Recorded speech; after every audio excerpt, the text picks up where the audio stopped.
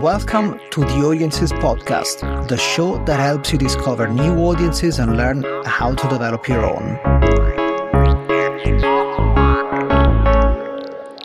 I'm your host, Francesco Dorazio, founder and CEO of Pulsar, an audience intelligence platform for researchers, marketeers, and PR professionals who like to put audiences at the core of everything they do. And I'm Sal Morton, producer of the Audiences Podcast and person in charge of keeping us all on track.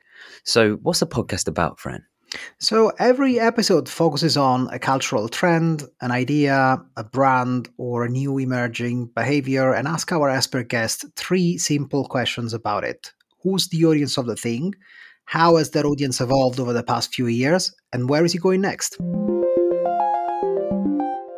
So this episode, The Audience of Misinformation, you recorded this in Austin live with Sarah Brandt from NewsGuard. How was that? Oh, that was fun. That was the first podcast episode. It was in sunny Austin. It was at IEX, which is this amazing innovation tech conference in research. So it was quite an interesting setting and it was live. So it was a very interesting baptism of fire for the podcast. Yeah, I bet there's like a lot of noise to contend with and people moving around in your eye line and things like that. Yeah, there was a live audience, so it was interesting as an experiment as well, because we were doing it for the first time, but at the same time we also had a live audience, so there was a mix between a conference and an interview and a podcast, and it was really fun because we had Sarah from NewsGuard and we were discussing how misinformation has ramped up in the last few years and what are the drivers of that change, but also how things are changing again with the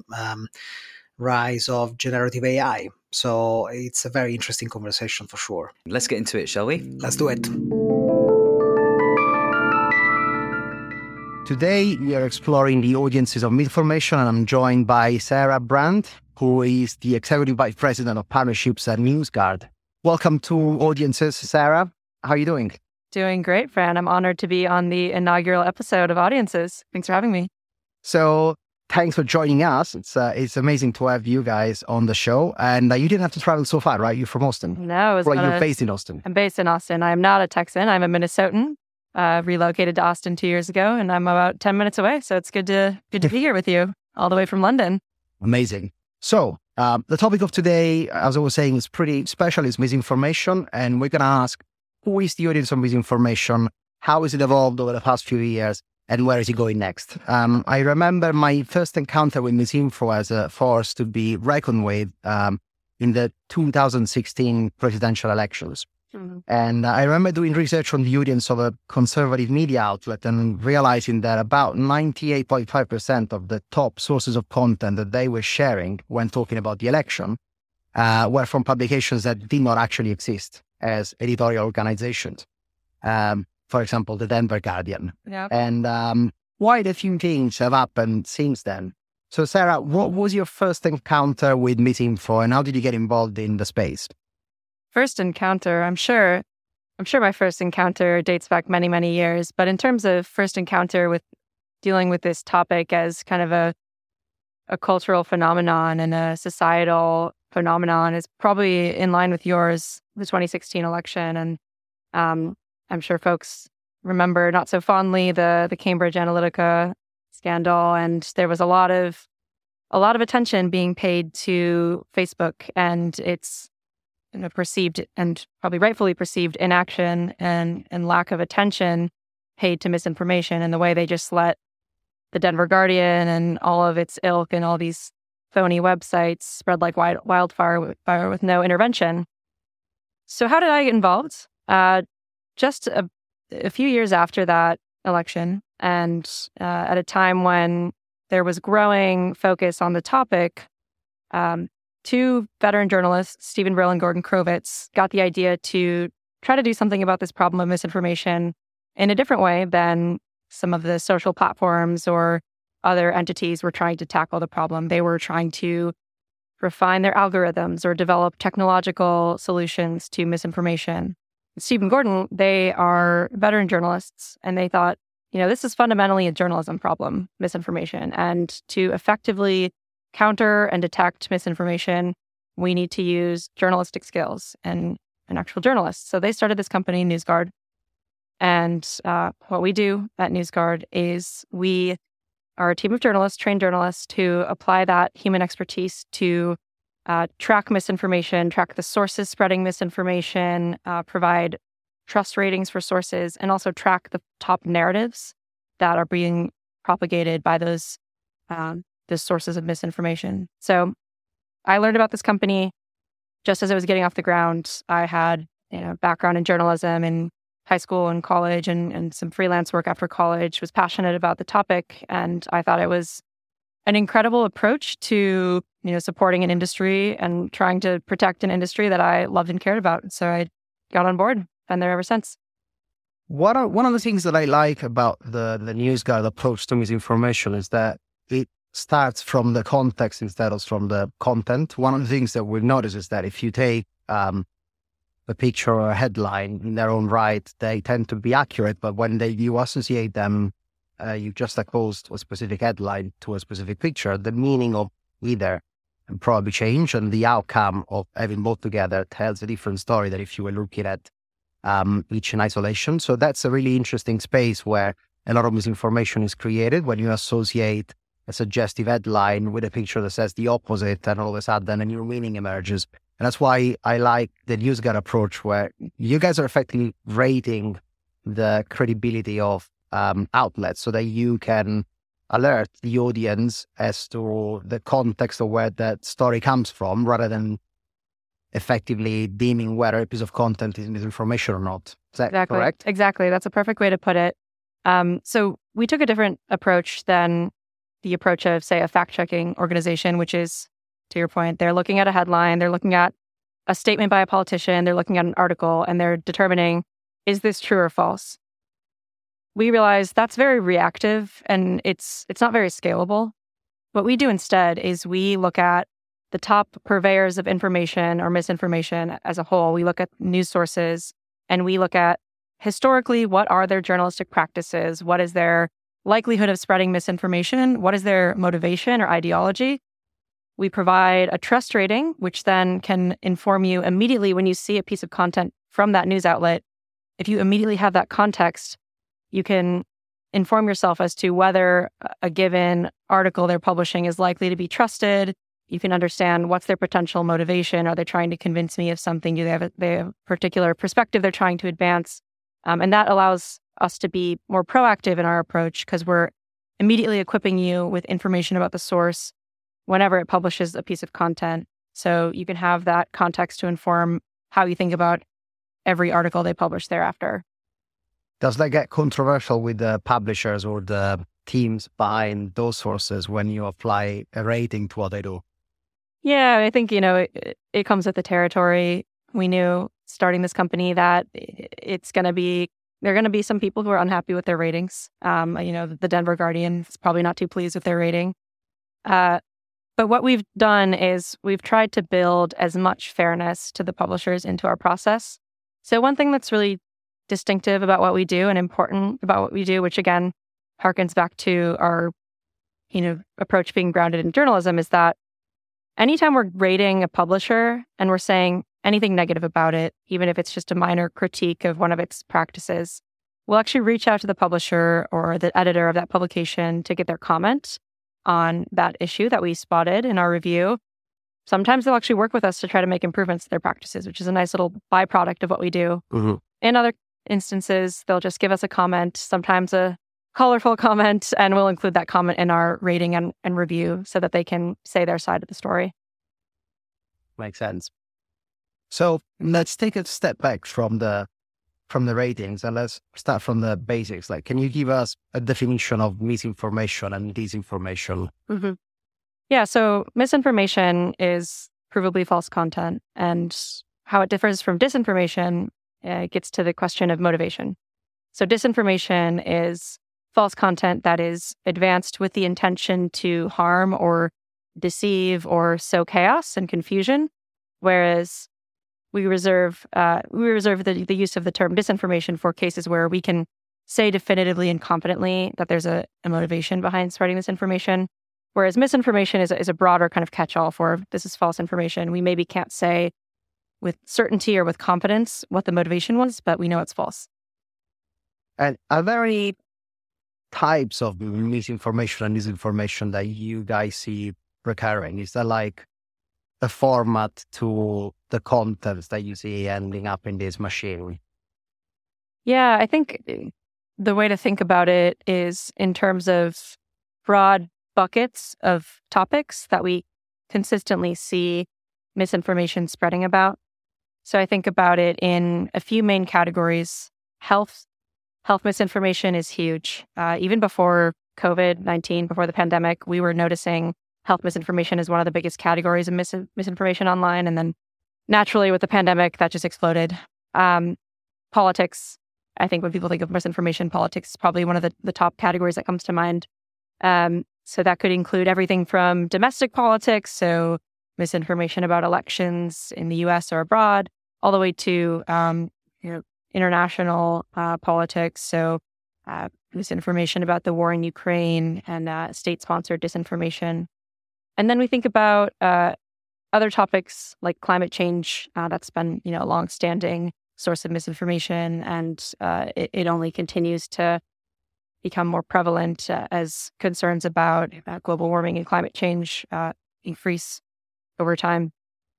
So when you look at all these different kinds of misinformation or disinformation formats that are proliferating, has anyone actually quantified what is the footprint of misinfo against the amount of content that is generated every day? Is that like a ratio that you guys have seen?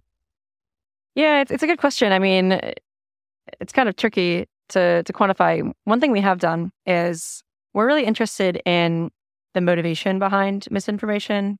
And one of the biggest motivators is money. And what I mean by that is ad revenue. So a lot of websites that spread misinformation and disinformation, they run ads, they run programmatic ads.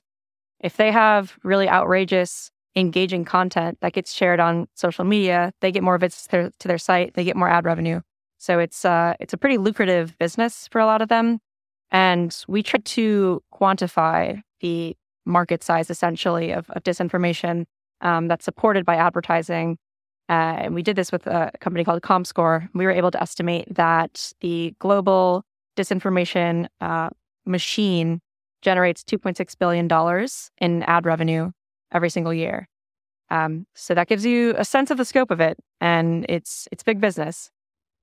It's interesting, that number, because it's relatively similar to what we see on Pulsar, where we are analyzing, for example, the percentage of content in a brand tracker that is at risk of being misinformation. So, as you know, we have an integration on Pulsar with NewsGuard, where we provide the credibility ratings of the sources of news content to our users that can see how narratives develop and whether they come from the source they can trust or not. What we can normally see is that, on average, a brand tracker on Pulsar would feature about 2% of misinformation content, and we would see the number going up to even like 5% when you look at topics like climate change or sustainability. And so it floats, but it never goes to 40% or 50%. It's always like in the single digits, but it's a very important percentage of that content. Mm-hmm. Is that what you guys see as well in terms of like any other analysis that you've seen? Like there's a strong seed of kind of like misinformation content, but the vast majority of the content is safe, but that strong seed actually has an impact on audiences. Yeah, I think that's right. I mean, we look at some of the most notorious publishers of mis and disinformation, and if you visit their website, it's not like everything they publish is outright false. They're publishing a lot of accurate content. Maybe they're just syndicating wire content from the Associated Press or Reuters. And the reason for that is it lends them more credibility. If most of their content looks legitimate, then they publish one outrageous, flagrant, false article. It's that much more compelling and convincing. So that's one way to think about it. In terms of the note about, for a typical brand, you're looking at the proportion of coverage of that brand coming from unreliable outlets as opposed to reliable outlets. I think that that makes sense. But I would imagine if you look at specific sectors that we know are bigger magnets for misinformation, say pharma or health, I'm sure that ratio would go up quite a bit. I can't tell you how many variations of false narratives we've seen specifically targeting Pfizer, Moderna, or AstraZeneca. So many of them. And then there's always the unpredictable of, you could be a brand that seemingly has no risk associated with misinformation, and then one day you get swept up in some false narrative to your home country. We've been seeing some interesting false narratives about Barilla, the pasta company, that there are supposedly insects in their pasta for whatever reason. And so I can't imagine that misinformation was top of mind for Barilla, or it was, a threat that they perceived for their company. But all of a sudden, unexpectedly, they're swept up in these narratives and they have to act. So it can be unpredictable. Yeah. So we run for a few months this misinformation index, and there's obviously a really long tail of brands that show that 2% contribution in terms of misinformation when you look at a brand tracker. But the top end of that index will show brands like Tesla or Disney or Amazon, or like being constantly involved. So, and then the healthcare brands obviously were almost like half of the top brands in that index. So that checks out from what we say. How, in terms of like the amount of content, the amount of misinformation that gets generated every day, how do you think that will change with generative AI and the way generative AI is actually not infiltrating, but being used as a journalistic tool, as an editorial tool? Like we spoke to journalists in a panel in our headquarters in London a few weeks ago, and most of them were talking about how they use ChatGPT for creating first drafts of content. And,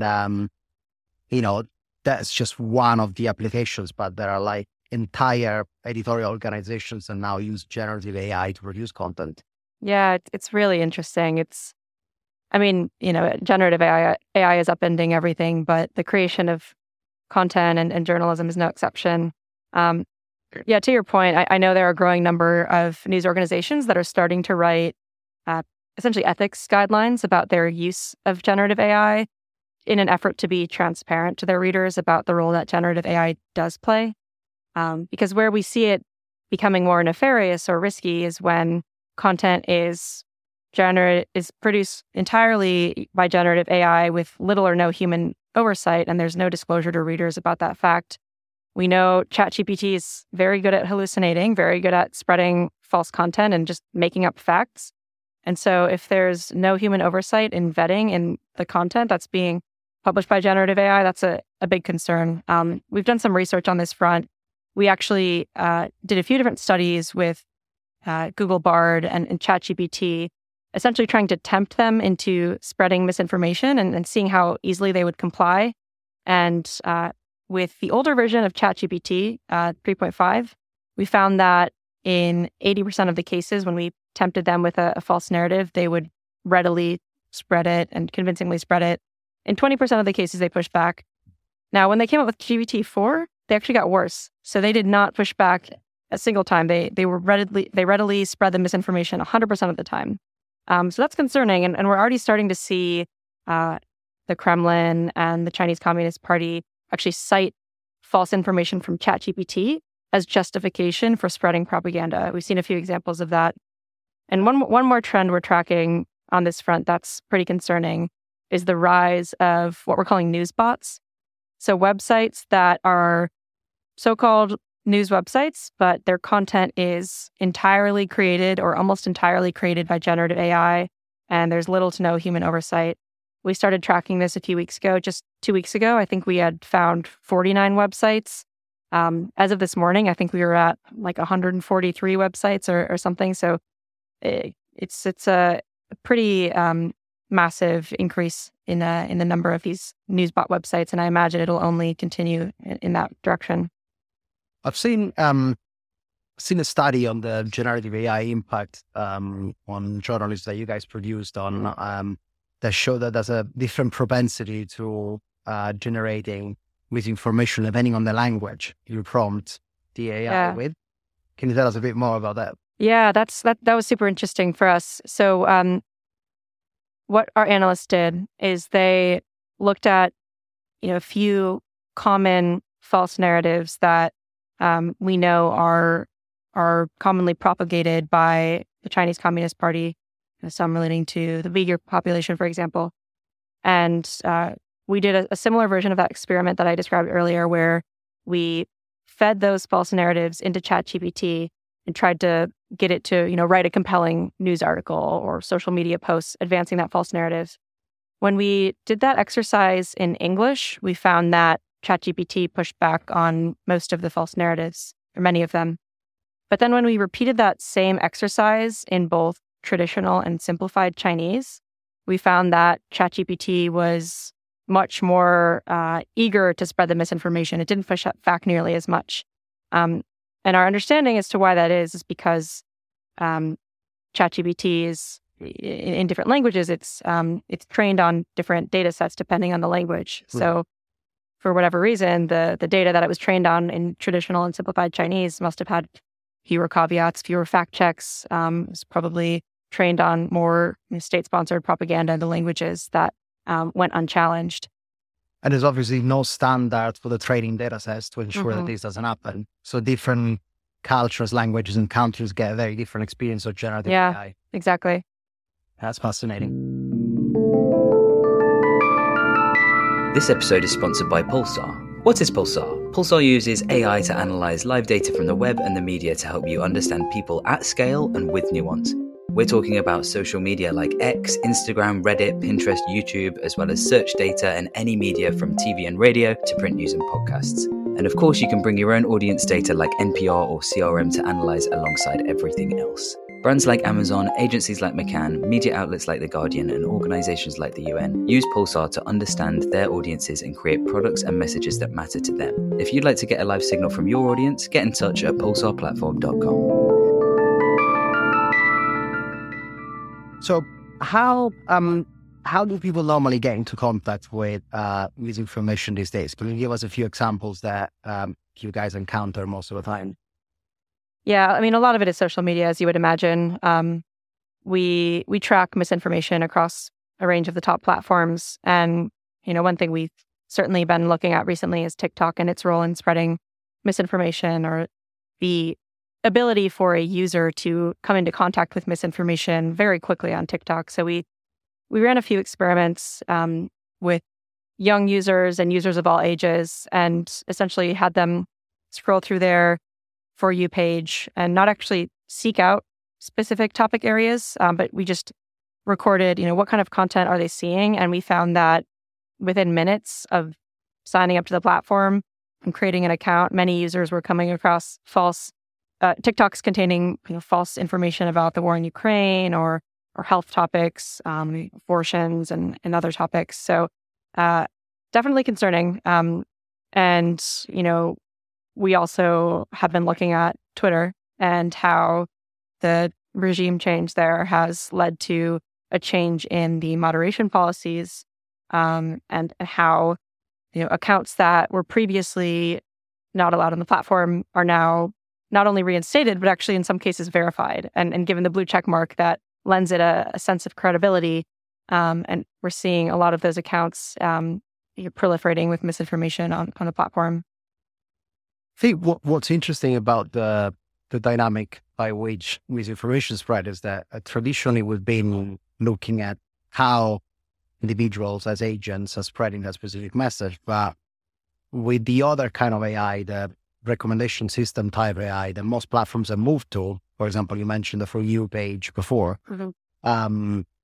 Have you seen an increase on the dynamics of diffusion, given that now it doesn't rely anymore on humans actively sharing it, but it gets automatically repurposed and reshared by the platforms, which now all include a kind of like For You type algorithmic curation delivery mechanism like Instagram, Facebook, TikTok, obviously Twitter as well now.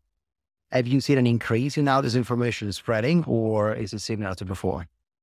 Yeah, it's a really interesting and a good point. I mean, it's difficult to compare platform to platform. How do you assess whether one platform is better or worse than the other?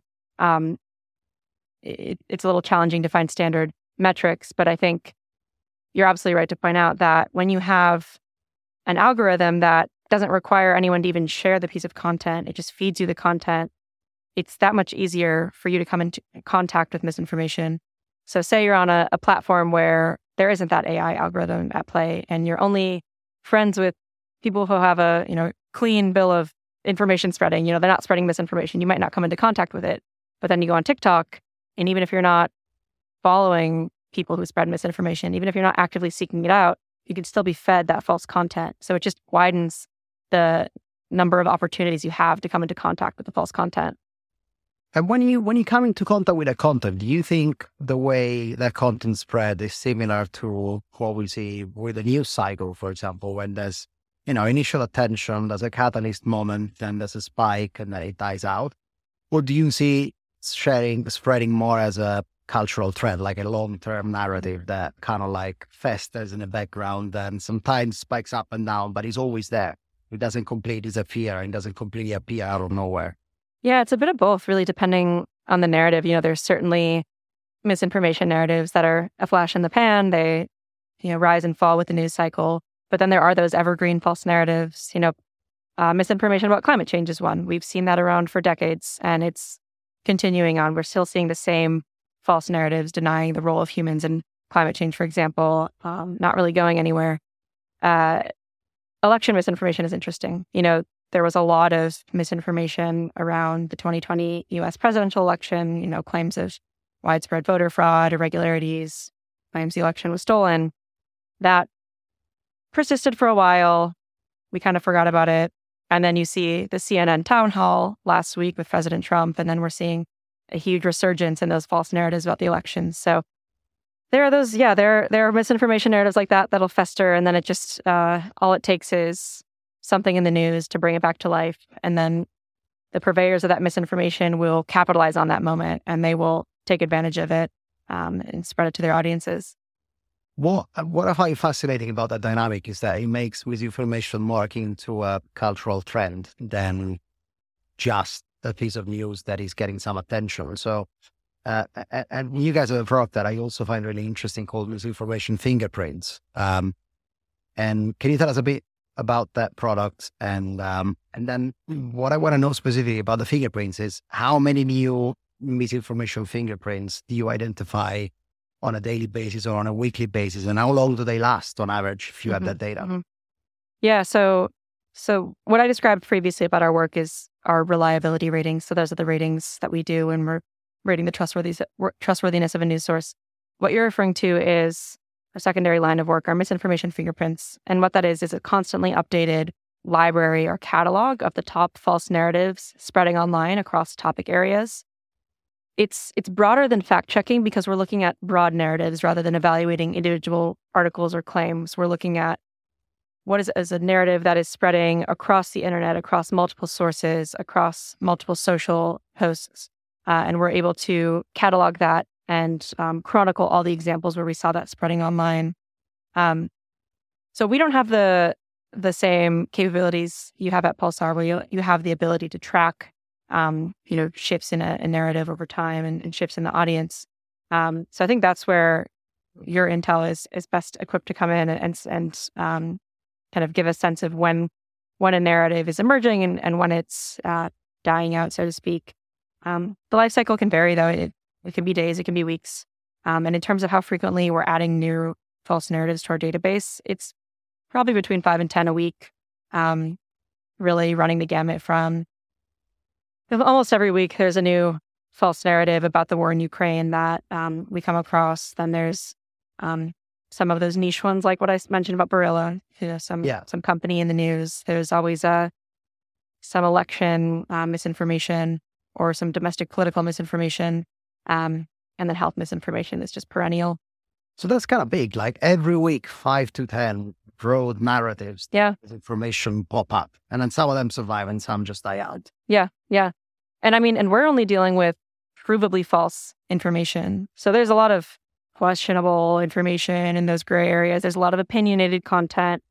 We don't touch that. We just deal with what's black and white, what's definitively false. And that's what makes it into that group of 5 to 10 every week. So yeah, it's big. Some have a wider reach than others. Some are smaller and shorter lived, but some are definitely quite impactful. Let's get into the audience behind those.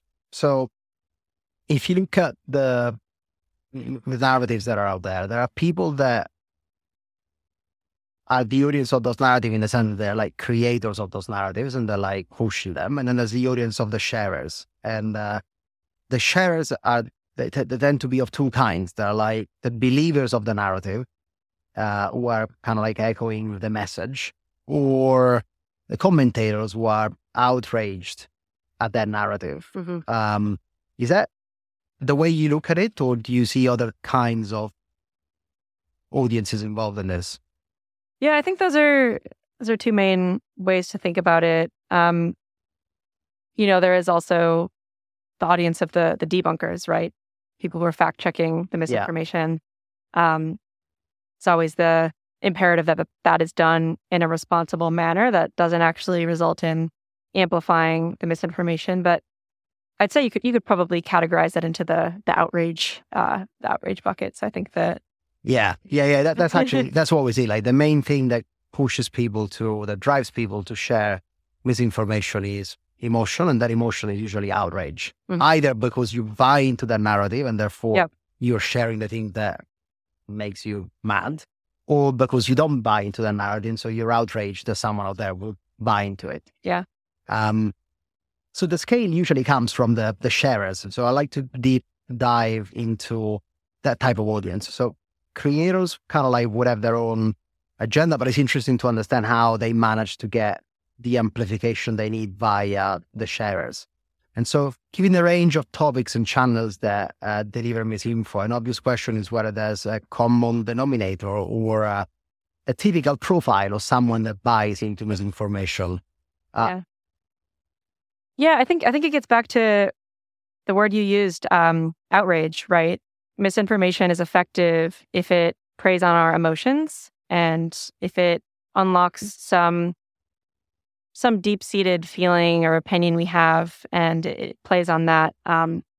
That will, have a higher likelihood of someone sharing it or spreading it or believing it. So, in terms of the common profile of someone spreading misinformation, it's really hard to just boil it down into one profile, because we see misinformation spreading from folks on the ideological left all the way to folks on the ideological right, folks who have a specific passion for natural health and a specific distaste for pharma and vaccines, people who are skeptical of government.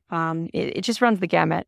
And so I think the one unifying factor is, a sense of being wronged or a sense of outrage. And then when you find a false narrative that plays into your propensity to be upset about something, it's just going to be that much more successful, and you're gonna share it, or you're gonna be angry about it, and you're gonna comment on it, and it's gonna feed that flame and enable that narrative to spread more widely. So the people that produce misinformation are actually really good at audience intelligence. They really understand what drives people. Yeah.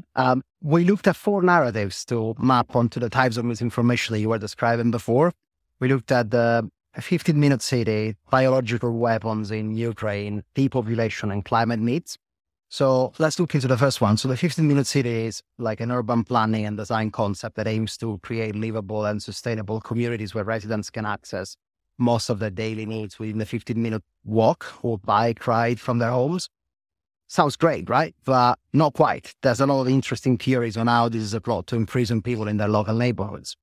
The second one is about the use of biological weapons in Ukraine, and Russia is claiming, without a lot of evidence, that biological weapons are being developed in labs in Ukraine with support from the United States. Obviously, multiple investigations have found zero evidence of this. Mm-hmm. And then the third one is the depopulation narrative, which is the theory that suggests that there's a deliberate and covert agenda by powerful individuals or organizations to reduce the global population. And the theory often claims that various methods such as mass sterilization, forced vaccinations, and introduction of harmful substances in the environment or engineer pandemics, as the famous kind of like documentary calls them, are being used to achieve this goal. Again, no scientific evidence to back any of these claims, but climate myths, which are things like climate change is a natural cycle not due to human activity, climate change is caused by the sun, global warming has stopped or slowed down, or climate models are unreliable. So we looked at this kind of like 4 blocks of narratives, and we profiled the audience that is sharing them. And what we found is that the most common denominator for these audiences is that the vast majority are kind of like relatively young males in the kind of like 20s to mid-30s, at the top misinfo producers and buyers of misinformation. And are kind of like integrating those narratives with traditional conspiracy theories such as QAnon and with the alt-right manosphere space. They're relatively right-leaning, with top influential voices being an interesting cluster of Trump, Tucker Carlson, and Elon Musk, and associated with beliefs like nationalism, Brexit, and the mix, for example. There's also a gender component. So this whole kind of like manosphere online influencers such as Cernovich and Peter Sweden became the main source of misinfo narratives. And then across different misinfo narratives, you have like COVID skeptics, pandemics believers, anti-vaxxers. They're kind of becoming the main audience of most of the narratives that we see. And then obviously there's a really interesting dynamic where QAnon basically takes quotes of statements that can be repurposed out of context and mimified, and produces them into social media content, and that gets shared by these audiences that get behind them. So the obvious question that comes from this analysis is political affiliation a predictor of misinfo buy-in? Like, do conservative audiences buy into misinformation more than liberal audiences? Yeah, it's a good question. I think first, the analysis you're able to do is fascinating. It's really cool. I think, it's important to consider that the 4 narratives you looked at maybe tend to be more appealing to a conservative audience. So that might explain some of what you're seeing. Really, when we look at sources spreading misinformation, false narratives about misinformation, we see it coming from both sides. One phenomenon we see is something called pink slime websites, which are websites that look like run-of-the-mill news websites. Usually they're parading as local news websites. But what they don't tell you is they're actually run by or funded by a political operative, a super PAC, or a political campaign, or some major political influencer. So what they're really feeding you is secret partisan propaganda, masquerading as news. And the reason I bring that up is we see dozens of these pink slime websites that are promoting liberal causes and candidates, and we see the same thing promoting conservative causes and candidates. So it's not an issue of one side or the other. It's really a universal kind of bipartisan issue. Yeah, we've actually analyzed both the pink slime audiences on both sides. And what we find is that that there is definitely like a left-leaning liberal audience to misinformation. The scale is quite different though, in terms of like how many pink slimes websites are leaning on the left and how many pink slimes websites are leaning on the right. But what is interesting is that the left-leaning audience, when they get involved in misinformation as believers, obviously they are like acting as the conservative audience promoting kind of like right-leaning narratives. But there's another use case where, and this is the biggest proportion of the left-leaning audiences that we see, that tends to be involved in misinformation by sharing their outrage at misinformation. Mm-hmm. And what we notice is that they tend to have a bigger network with bigger reach and bigger engagement potential. And so therefore they end up somehow, even though the volumes are lower, but they end up promoting the same narratives that are misinformation at the same level than the conservative audience tends to promote, even though they are like much bigger in terms of volumes. So the question is, how do we get out of this? Like, is it better not to talk about it at all? Or is it better to talk about it and explain why something is wrong? Yeah, it's a $1 million question. There are, there are theories about, evidence-backed theories about the responsible way to debunk a false narrative. Think of it as like a sandwich or an Oreo, where you first say what the truth is, or you say, no, XYZ did not happen. Then you explain what the false narrative was, and then you end with a reiteration of, that's false, this is what the truth is. So you want to leave, when you're debunking a piece of content, you want to leave the reader with the most salient memory being what the truth is. You don't want them to remember what the falsehood is, because the way our memory works, we could forget the debunk part and just hold on to that false narrative. So it's, in terms of when you're amplifying a false narrative by sharing something that you're outraged by, be careful to do so in a way that very clearly debunks it, and be careful not to contribute to that phenomenon. How do we get out of it? I mean, I think there's a big role to be played by the social platforms that, really are the gatekeepers and have the microphone and are the reason and the medium through which most of this misinformation is spreading. And, don't get me wrong, some of them have made good improvements, and they've invested in trust and safety teams and are certainly doing better, but there's a long way to go, clearly, and a lot to be done. So final question then, are we winning? I don't think it's fair to say we're winning, but I think we're doing a little better, and I'm heartened to see there's an increasing number of organizations, groups, individuals who are focusing on this problem, and we're continuing to chip away at it little by little. Great. And with that, that's all we have time for today. I want to thank you, Sarah, again for joining us and share your insight and amazing work on misinformation you guys are doing at NewsGuard. Thank you so much, Fran. I want to thank the audience for tuning in on our very first episode. Until next time, thank you. Thank you so much. You've been listening to The Audiences Podcast, the podcast that helps you discover new audiences and learn how to develop your own. Me and the team would love to hear your feedback on the episode and on the podcast in general. Let us know which audiences we should explore next, or anyone we should get on the show. Do reach out on our social media or email us at hi@audiencespodcast.com. As always, please rate, review and subscribe. Till next time.